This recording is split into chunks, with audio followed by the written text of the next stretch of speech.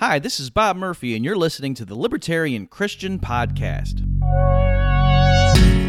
Welcome to the show that gets Christians thinking about faith and politics. Get ready to challenge the status quo, expand your imagination, and tackle controversy head on. Let's stand together at the intersection of faith and freedom. It's time for the Libertarian Christian Podcast.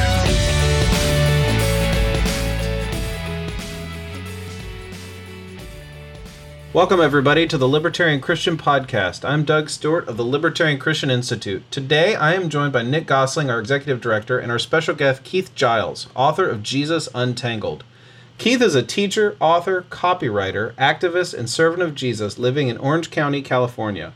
Since 2006, he and his family have been part of a house church that gives away 100% of all offerings to the poor in their community. He can be found at keithgiles.com. Giles is spelled Giles. Keith, thanks for joining us today. Hey guys, thank you so much for having me on the podcast. I'm very excited. Yeah, we're really glad to have you on today as well. Your latest book, which was published very recently, is Jesus Untangled, Crucifying Our Politics to Pledge Allegiance to the Lamb. This is a book that when I saw it, I think you suggested it to us via our website, and I looked at it and I thought, wow, that's a great title. It is kind of right up our alley as libertarians, the idea of crucifying politics for Jesus. What does that mean? Well, what I'm trying to get at, and what I'm really talking to is out of my own experience, being someone who was raised as a conservative Republican my entire life, and seeing not only myself, but in my family and my friends and my church members, this entanglement of politics, and recognizing that really I think the solution to this problem, I do see it as a very large problem of American Christians who are more American than Christian, that really what needs to happen is we do need to crucify our politics and our desire to operate through politics, and politics really rules a lot of American Christians' lives. I feel like we need to crucify our politics so that we really can, pledge allegiance to the Lamb, to seek first the kingdom of God, and recognize that Jesus has a plan to make the world a better place already, and it doesn't involve doing that through political means. Well, and it sounds like your book is very similar to the themes of Greg Boyd, who actually wrote the foreword to your book. Greg Boyd wrote Myth of a Christian Nation, and yep. I met Greg one time at a conference, and he says he hears a lot that libertarians really love his book, Myth of a Christian Nation. And Nick and I were talking earlier before the recording that we kind of think that this is one of those books that libertarians would also be attracted to, is your book, Jesus Untangled, for very similar reasons, that politics, or more specifically electoral politics, is not our salvation. It's not what will change the world or save the world. Yeah, absolutely. Well, that's exactly why I asked Greg to write the foreword, and I was extremely overjoyed and surprised that he responded yes.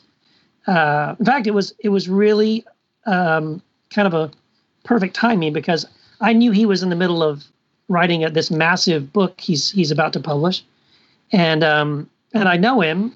I've interviewed him a couple of times, so I just thought on a whim. I really just thought, could I send you the book and have you give me, one of those endorsement quotes or something like that? And it turned out that I had sent it to him, like he had just sent his book off to his publisher. And so he had this big empty space of time where he had nothing, he wasn't working on the book. He was waiting for it to come back from the editor. And he said, yeah, great. Let's send me your book and I'll read it. He came back, I think, within 2 days, had read the entire book and offered to write the foreword. So I was really, really blown away. But I think you're right. I think my book and The Myth of a Christian Nation really can be seen as companion books. I think Greg does a great job of dispelling the notion that America is a Christian nation. And what I do is dispel the notion that Christians need to be involved in politics on any level, really, to advance the kingdom.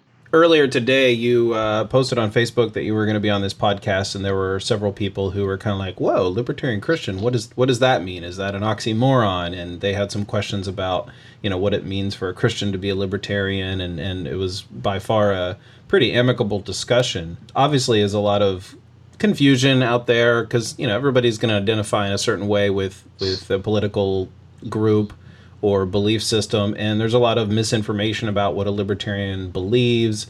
You said on the Facebook thread, and I think you said in the book as well, that you're not a libertarian or a Republican or a Democrat. But one of the things that drew us to your book is that it really aligns seemingly almost perfectly with the non-aggression principle. What is it exactly that you see is libertarian, and maybe just describe why you're not in that camp? Yeah, well, so I'll say two things. One, the fact that I don't identify as a libertarian has more to do with the fact that I don't have any desire to align with any group that happens to have a political party, a platform, a campaign, a candidate for office, or anything to do with civil or national government. So it has nothing to do, it has very little to do with my awareness of or agreement or disagreement with any policies that may be libertarian, because frankly, I'm very unaware of libertarianism one way or the other. But even as you're saying, a lot of the ideas in my book might, and I will say very accidentally, align with libertarian ideas. It is accidental, but where those things align, that's great. But I am really advocating for Christians to really consider doing what I've done, which is to say, I really want nothing to do with the political process.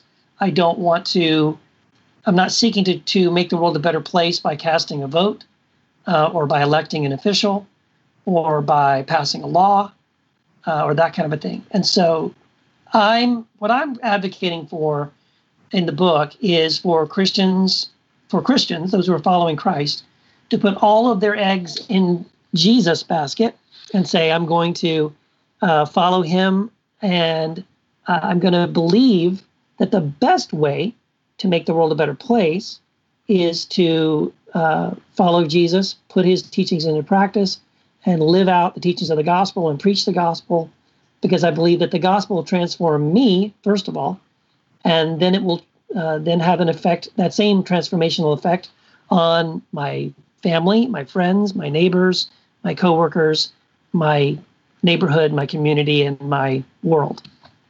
Yeah, Keith, that is a great description, really, I think, of pretty much where the Libertarian Christian Institute actually comes from in our approach to thinking about politics. I mean, we have people in our organization and who support our organization who are registered Libertarian, and some who are registered Republican, and probably some who are registered Democrat, and many who aren't registered to vote at all.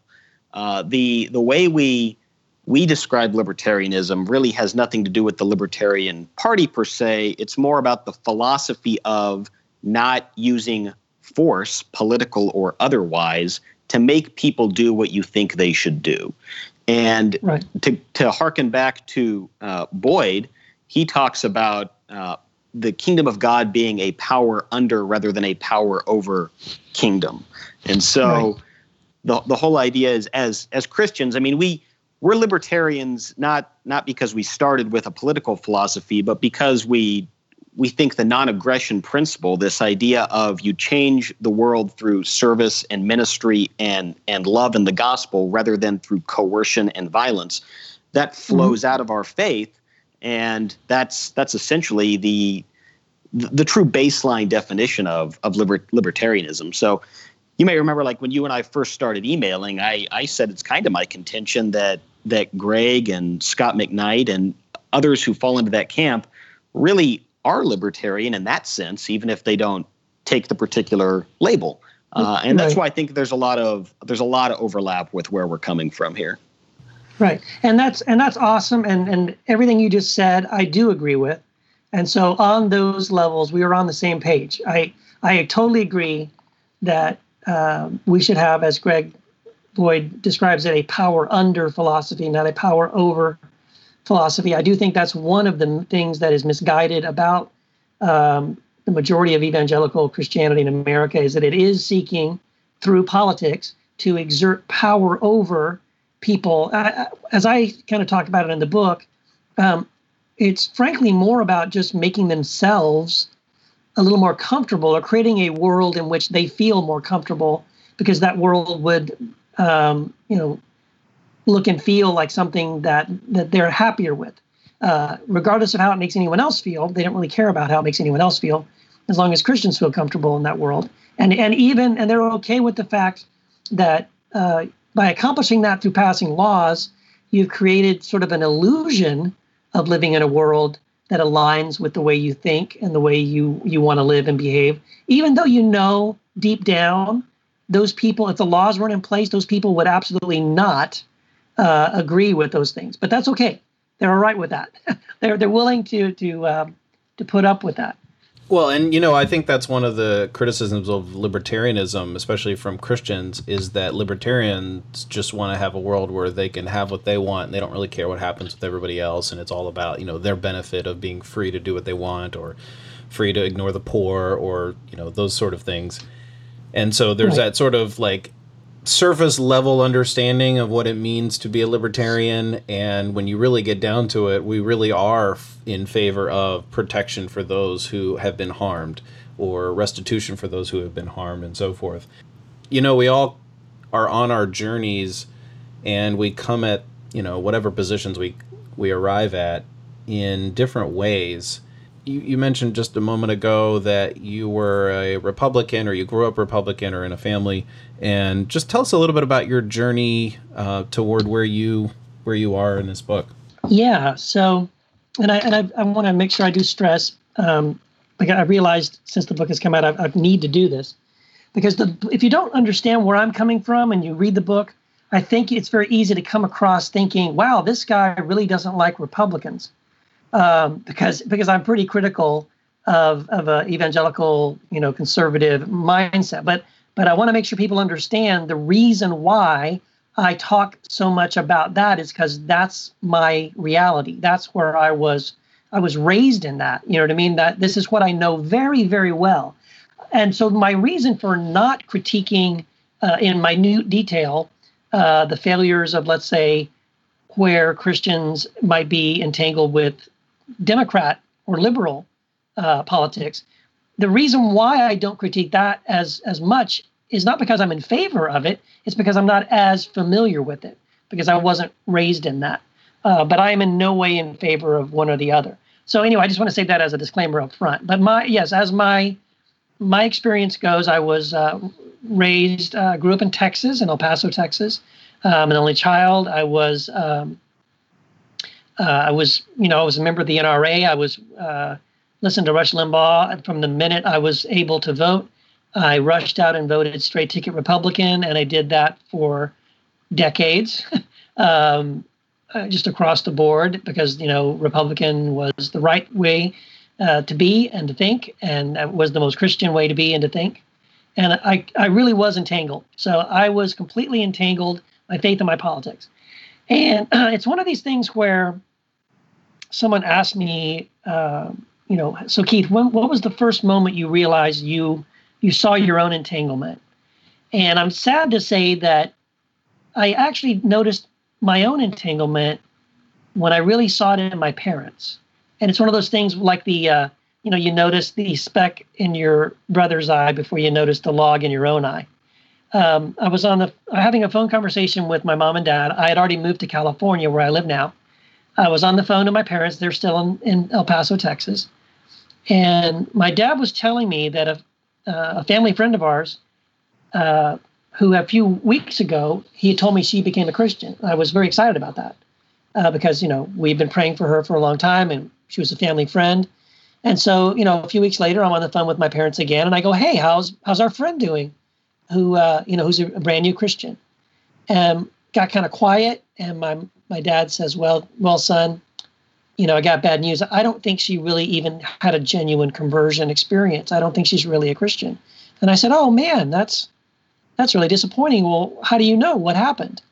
And his response was that she had voted for John Kerry, in that previous election cycle. Wow. And of course, the Christian thing, the test of faith would have been to vote for George W. Bush.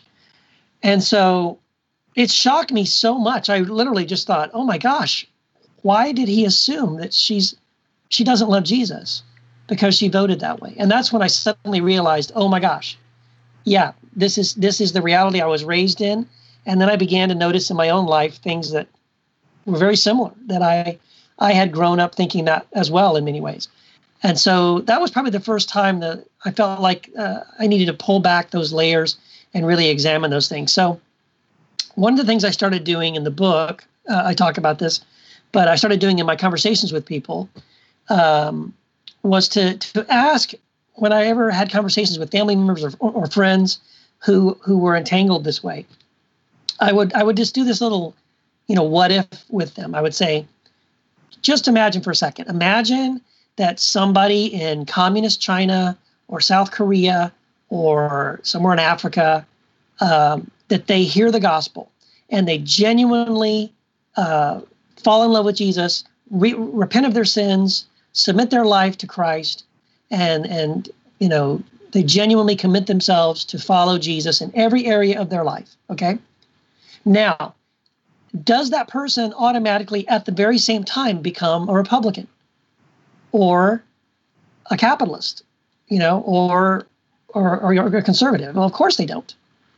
And I asked that question, first of all, just to get people to realize that it is very possible to be a sincere follower of Jesus and not buy into any of the conservative Republican politics. Now, not only is that possible, the other thing we need to take a step and realize is that not only is it possible, that is what is going on around the world right now, because the majority of our brothers and sisters in the church around the world are not American. And that means the majority of Christians on this planet are not Republicans, they're not conservatives, they're not Democrats, they're not libertarians, they're not capitalists. They come from a completely different ideology, but yet they all sincerely love Jesus, and they are a part of the family of God. And so we as Christians in America have lost sight of the fact that not only is it possible to genuinely follow Jesus apart from our politics, that it is being done around the world by the majority of Christians. And we need to wake up and realize that, and to say, you know what, we have to divorce our faith from our politics if we sincerely want to seek first the kingdom and allow Jesus, to rule and reign in our hearts and in our communities. Well, and even on a little bit broader, less specific level, Jesus doesn't, coming to Jesus doesn't mean you need to be a Republican or a capitalist or whatever. Immediately upon, conversion, it doesn't automatically follow that you change political or adopt a particular set of political views. But even broader, it also doesn't mean that you're supposed to just simply love God and country. Right. Well, and here's the other thing about that mistake that evangelical Christians make. I'm going to pick on the conservatives again. Is that assumption? It's the automatic assumption that conservative American politics get all of their cues from Jesus, right? So like, oh, well, that's why I'm a Republican. That's why I hold to these Republican conservative policies, because they're the policies of Jesus, right? They have to be, right? Well, no, because if you actually sat down, and most of them would never do this, if you actually sat down with the Sermon on the Mount and compared it to Republican agenda or policies, you would realize, oh my gosh, there's actually nothing that Jesus advocated or stood for that I can find, a correlation with in my political party. So big surprise. That's another reason why it's possible and even necessary for you to pick one or the other, because those two things are not going the same direction. I've tried to point this out to people as well, because a lot of times they want to say, well, why can't I do both? Why can't I follow Jesus and be a good Christian? I mean, a good American, be a nationalist or whatever.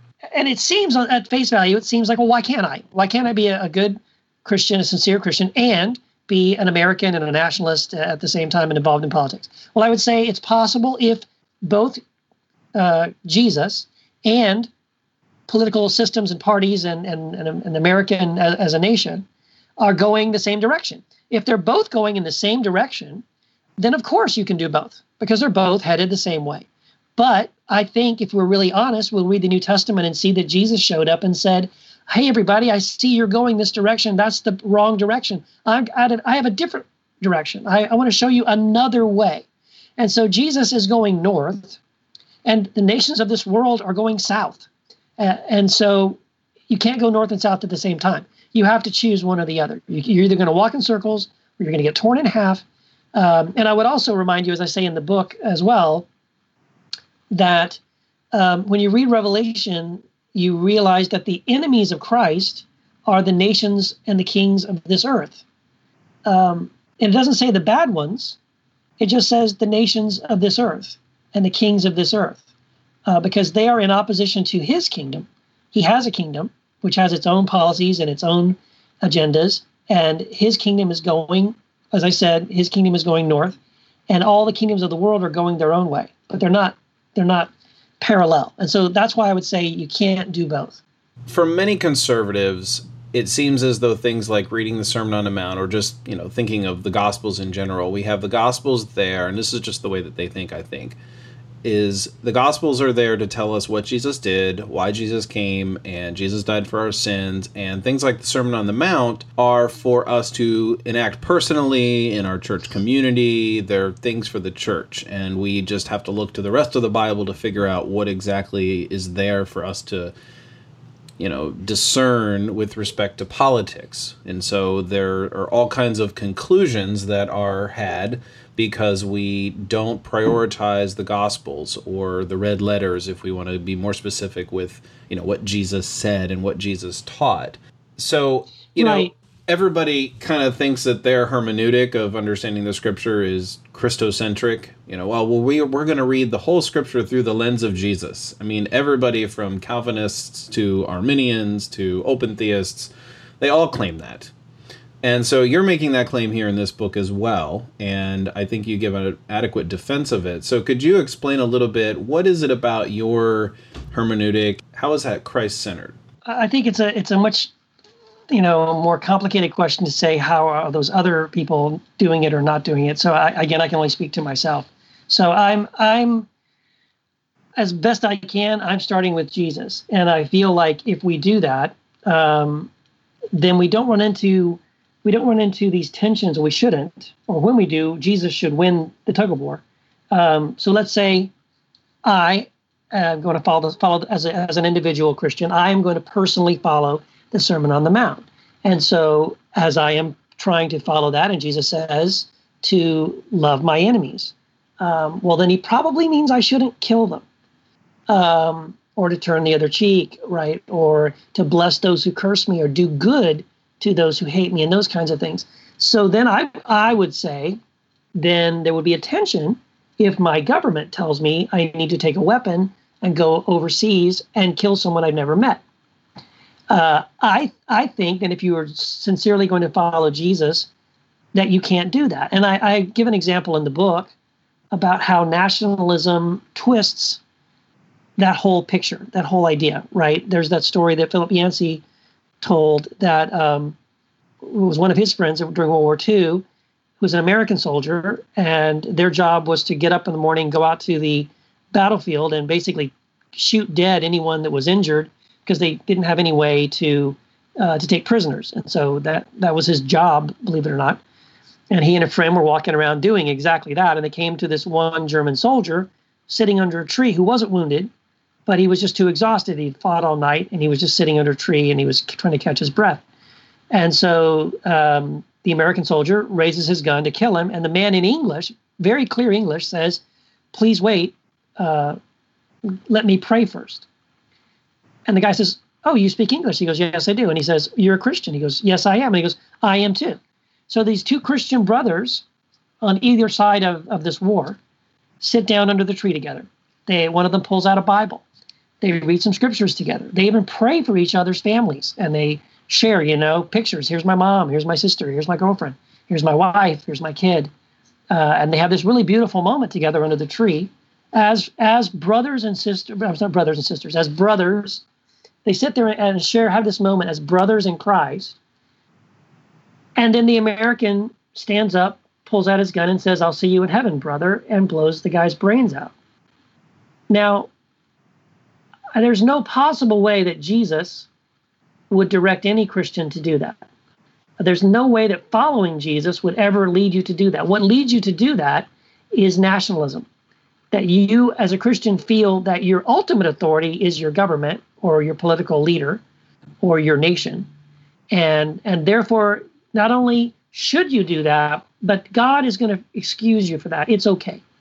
And so it's very inconsistent, and it's horrific that someone who says, "I'm following Jesus," can do exactly that. Now, as horrible as that story is, I mean, anyone who's ever been a soldier in any military has done a similar thing. They have unknowingly, most likely anyway, and of course, I'm not sure they've all done it, but potentially, if any soldier who is a Christian is a soldier in the military and goes to war and kills someone, he has potentially killed a brother in Christ because he doesn't know if that person is a Christian or not. And yet, Jesus was the one who said to Saul of Tarsus, that what you are doing to Christians hurts me physically, right? It's hard for me when you kick against the pricks, right? When you come against Christians and you persecute them, that, Jesus says, that hurts me as well.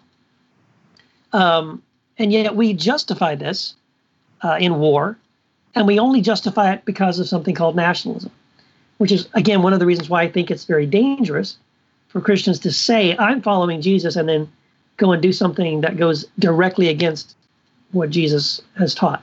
So, Keith, you talk a little bit about the early Christians in your book, and that's one of my personal favorite subjects. I talk about that quite a bit because the way the early Christians viewed nationalism and their relationship to Rome was very, very different from the way contemporary Americans think about their relation to their government.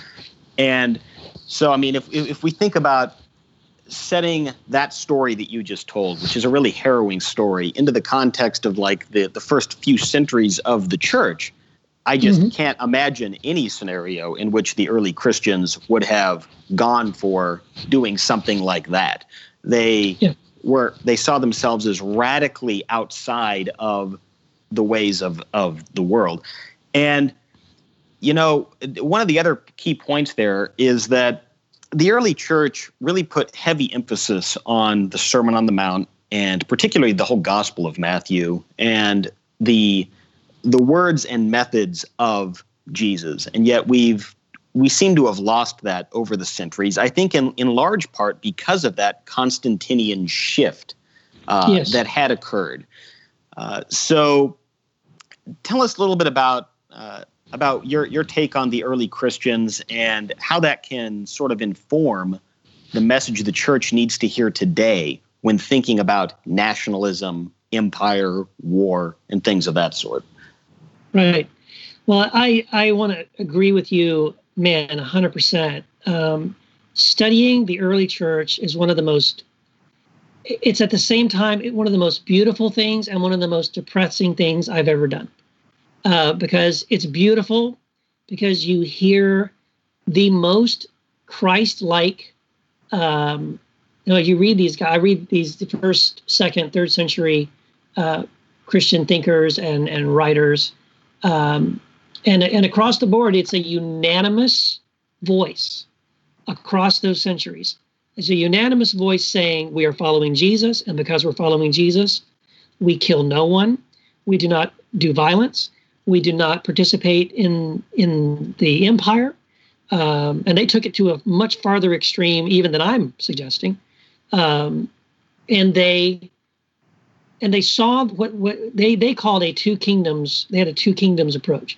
There was the kingdom of God, and then that's what they were a part of, and then there was the kingdom of the world, of which Rome was a part. And so they drew a line.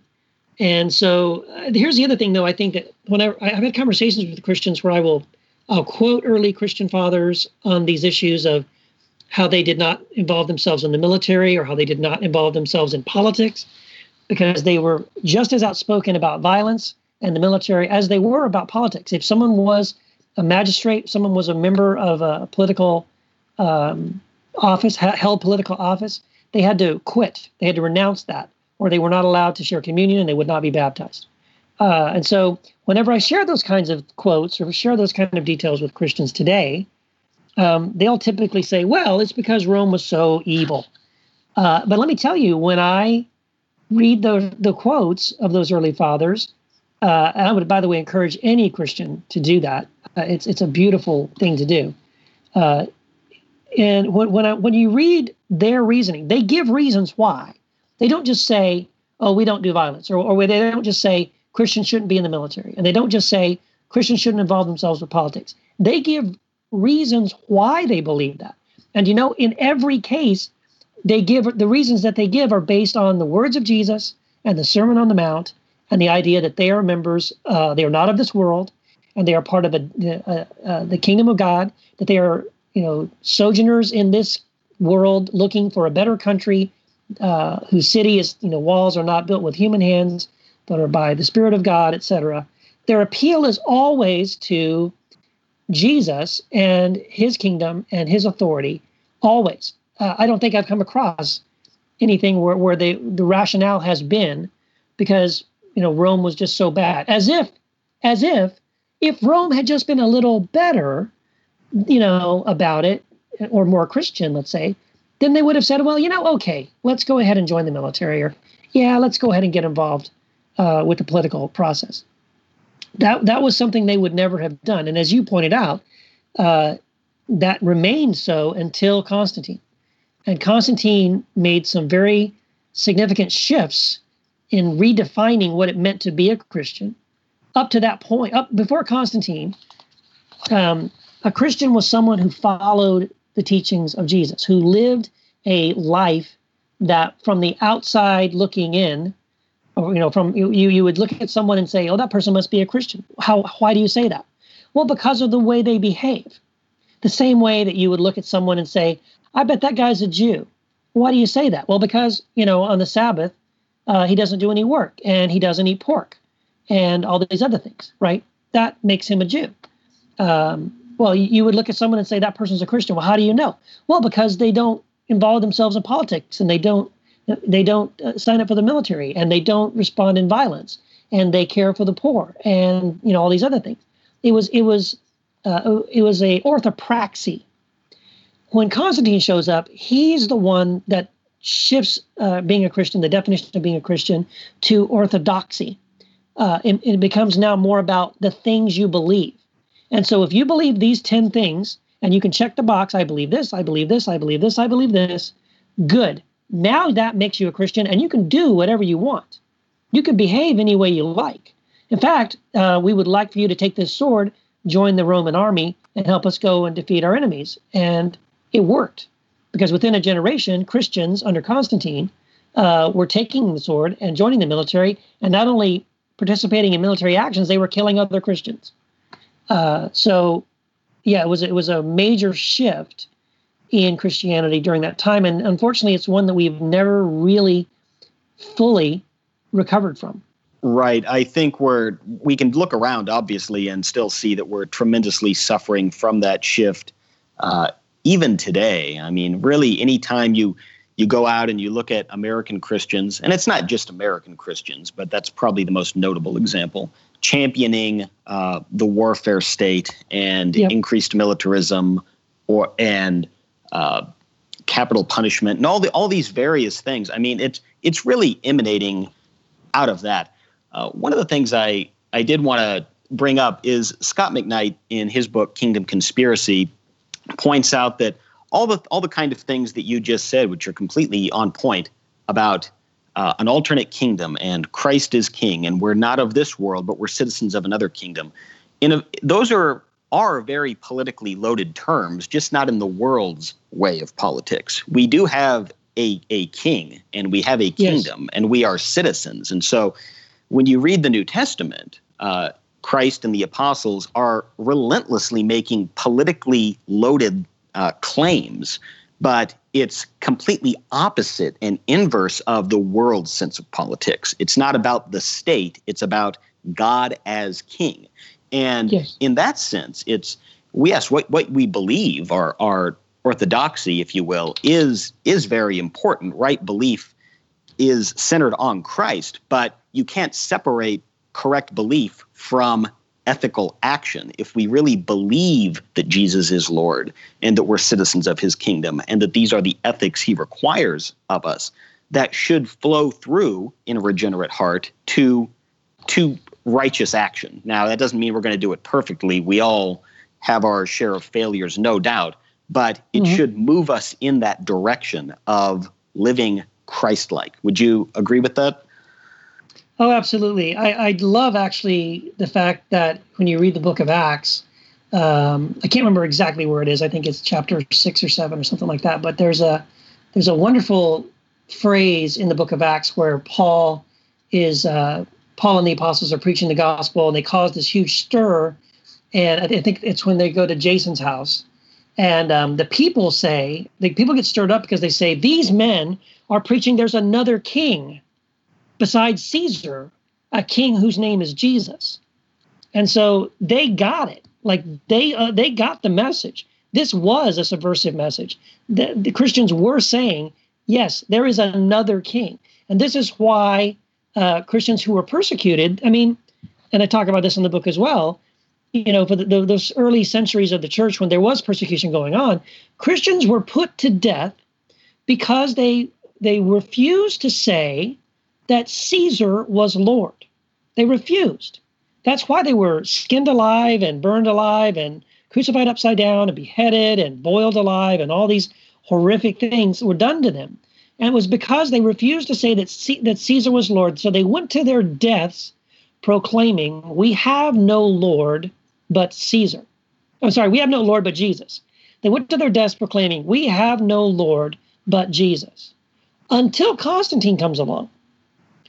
And then they decide they have another king, and it's okay if that king is a Caesar.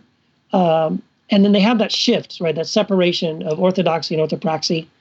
And Constantine is successfully able to kind of create this weird thing where you can believe one thing but behave, differently than that. So it's a major shift, and it's very sad. But it is something where we have ended up today. Well, I have often kind of wavered between saying that in my mind that Jesus was not political, and yet also thinking, well, yeah, no, Jesus really was political, because there was all these loaded terms that, Jesus is Lord as opposed to Caesar is not. And, right. You read the book of Acts and you kind of have to wonder, I wondered this as a kid, why on earth, well, not only in the book of Acts, but like in the book of Luke, why did Herod see this baby Jesus as a threat? Why did telling people to go to heaven when they die become a threat to Rome? Like, I never really got that. And something was going on there that was actually a threat. So in the very broadest political sense, the message of Jesus is political because it has something to say about how we relate to one another in society. So in the sort of, the original word of, the origin of the word politics, of polis being a body of citizens, how do we relate to one another is an important question. And I think the Bible has, and Jesus has plenty to say about that. It's interesting that what you're saying in the book, and what I really love about it, is that you're saying that basically politics is impotent in comparison with the gospel. Yes, absolutely. And there's a quote, I wish I could put my finger on it, but there's a quote, it's not in my book, but I found it, unfortunately, after I wrote the book. But it's a quote by Dallas Willard. And I made a meme of it and shared it on Facebook after I found it because I just thought it was so powerful. And it goes, I'm going to paraphrase it because I can't remember it verbatim, but essentially what Dallas Willard said was that politics was so impotent. And the fact that politics was such an impotent force for changing a culture was proven by the fact that Jesus never called his followers to start governments or to become politically active.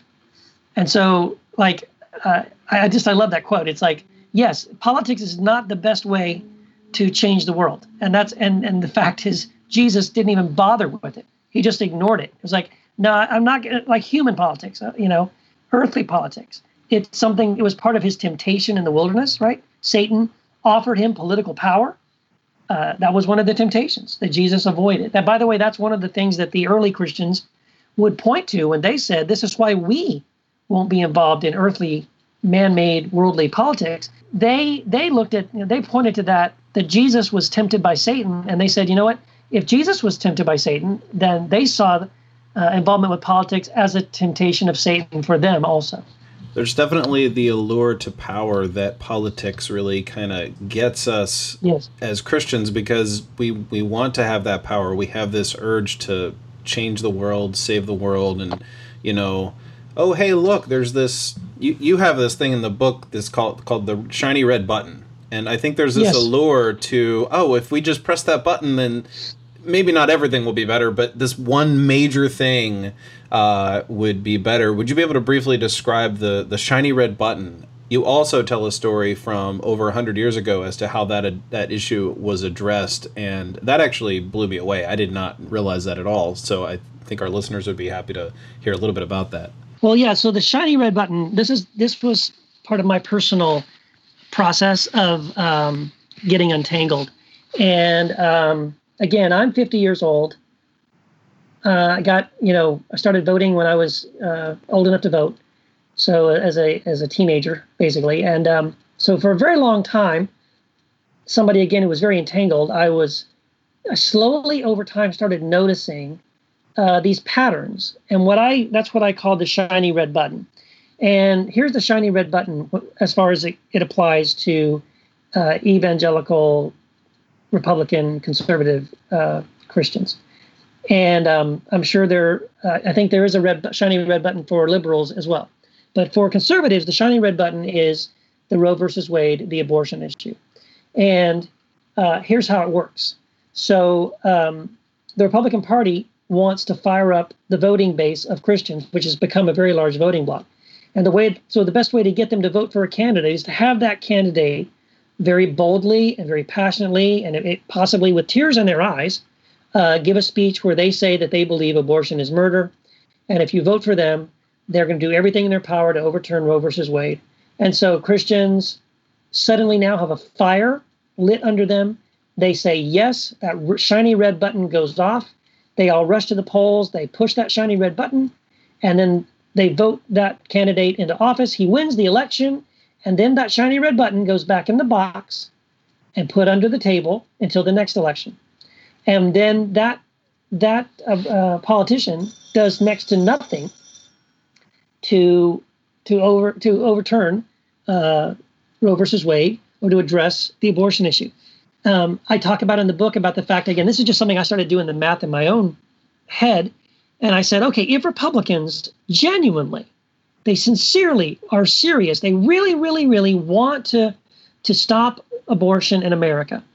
Well, we had, in my lifetime, 2 terms of Reagan, 1 term of George Bush, 2 terms of George W. Bush, and we've had a majority Republican Congress during that time period.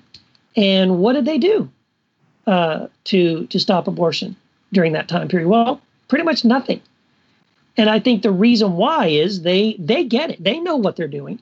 They understand that this is about manipulation. It's one of these things where if they ever were to completely overturn Roe versus Wade and abortion is now completely illegal in all 50 states, that would be the worst thing that could happen to the Republican Party, because now they have no way, the button doesn't work anymore. The shiny red button, the light doesn't come on. So there's no reason to get Christians excited to go and vote for them. So they're not motivated to fix that problem. And so anyway, it took me a while to realize that, well, yeah, that's what's happening. There really is no interest in that. And so in doing some research for the book, I didn't know this either, by the way, until I started doing the research for the book, was about the fact that in the, I guess it was around the 1820, 1830, something like that, abortion was so bad in America that actually, if you adjust per capita, it was as bad as it was right after Roe versus Wade was passed. The law, abortion was made legal in America. So in the 1800s, abortion was so bad, they actually ran ads for abortion, services in the newspaper. It was just free. It was like available. It was just everywhere. And it was a big, big problem. And so Christians in America during that time period, over a sustained period of time, it didn't happen overnight. It wasn't a quick change, but over a sustained period of time, they were able to not only slow down, but to actually significantly reverse the abortion numbers in America. And they didn't do it by passing laws. They didn't do it by lobbying politicians. Here's how they did it. And it was a Christian-led movement. Here's how they did it. They went into the inner cities where poor single moms were pregnant with children. They were the ones who were having the abortions. And the church came alongside them. They sometimes started homes for unwed mothers so that they would have a place to live and they would have their baby. They encouraged them to keep their baby. They would either take the baby and make sure the baby was adopted into a family that would care for it, or they would take care of the baby while the mom went and got education, and so she could get a job, so she could take care of the baby. They also, at the same time, did a campaign to get these guys who were knocking up these girls and not taking responsibility for the fact that they had fathered a child, to get them to step up and be men and to marry these women and to take care of these children. And all of these things, if you think about it, what they were doing was really doing what Jesus would have called any and every Christian to do, which is to go to the outcasts, go to the poor, go to the one, go to these orphans, go to people who are hurting, surround them, love them, serve them, bless them, find a way to alleviate their suffering. And by doing that, the church was able to stop, or not to stop, but to significantly reverse the abortion trend in America. And I would say to you that if Christians in America today are serious about wanting to overturn abortion or to change the numbers on abortion and significantly reduce abortion in America, that's the way we're going to do it. We are not going to do it by just, if we could just find that perfect politician and vote him in, he'll make everything better. Well, no, he won't. Because the definition of insanity is doing the same thing over and over again, expecting a different result. We have tried that, and we're still trying that, and we still believe, well, this politician's going to do it. Maybe the next politician's going to do it. I'm telling you, none of them are going to do it. We still have to do it. This is on our lap. This is in our ballpark. And the church, if we're serious about it, we have the power to change it. But the only way we're going to do it is if we then begin to walk out the teachings of Jesus and begin to love people the way he's called us to. Fantastic stuff there, Keith. Totally agree with that. And that is something that we often repeat here at Libertarian Christian Institute, is that, you can say abortion is evil, which we believe it is, but that doesn't mean that going to pass laws is the answer to address that issue. The answer is the church needs to step up and be the church and love our neighbors and serve others. And that's when we can really start to make some headway in that and any other societal ailment. So right. as we kind of start to move to a close here, the last issue that I think would really be of interest to our listeners has to do with economics. So we've been bashing on conservatives throughout most of the show, but I would like to talk about the left a little bit. So it is common in progressivism and Christian progressivism, to call for more economic regulations and higher taxes and things of this sort.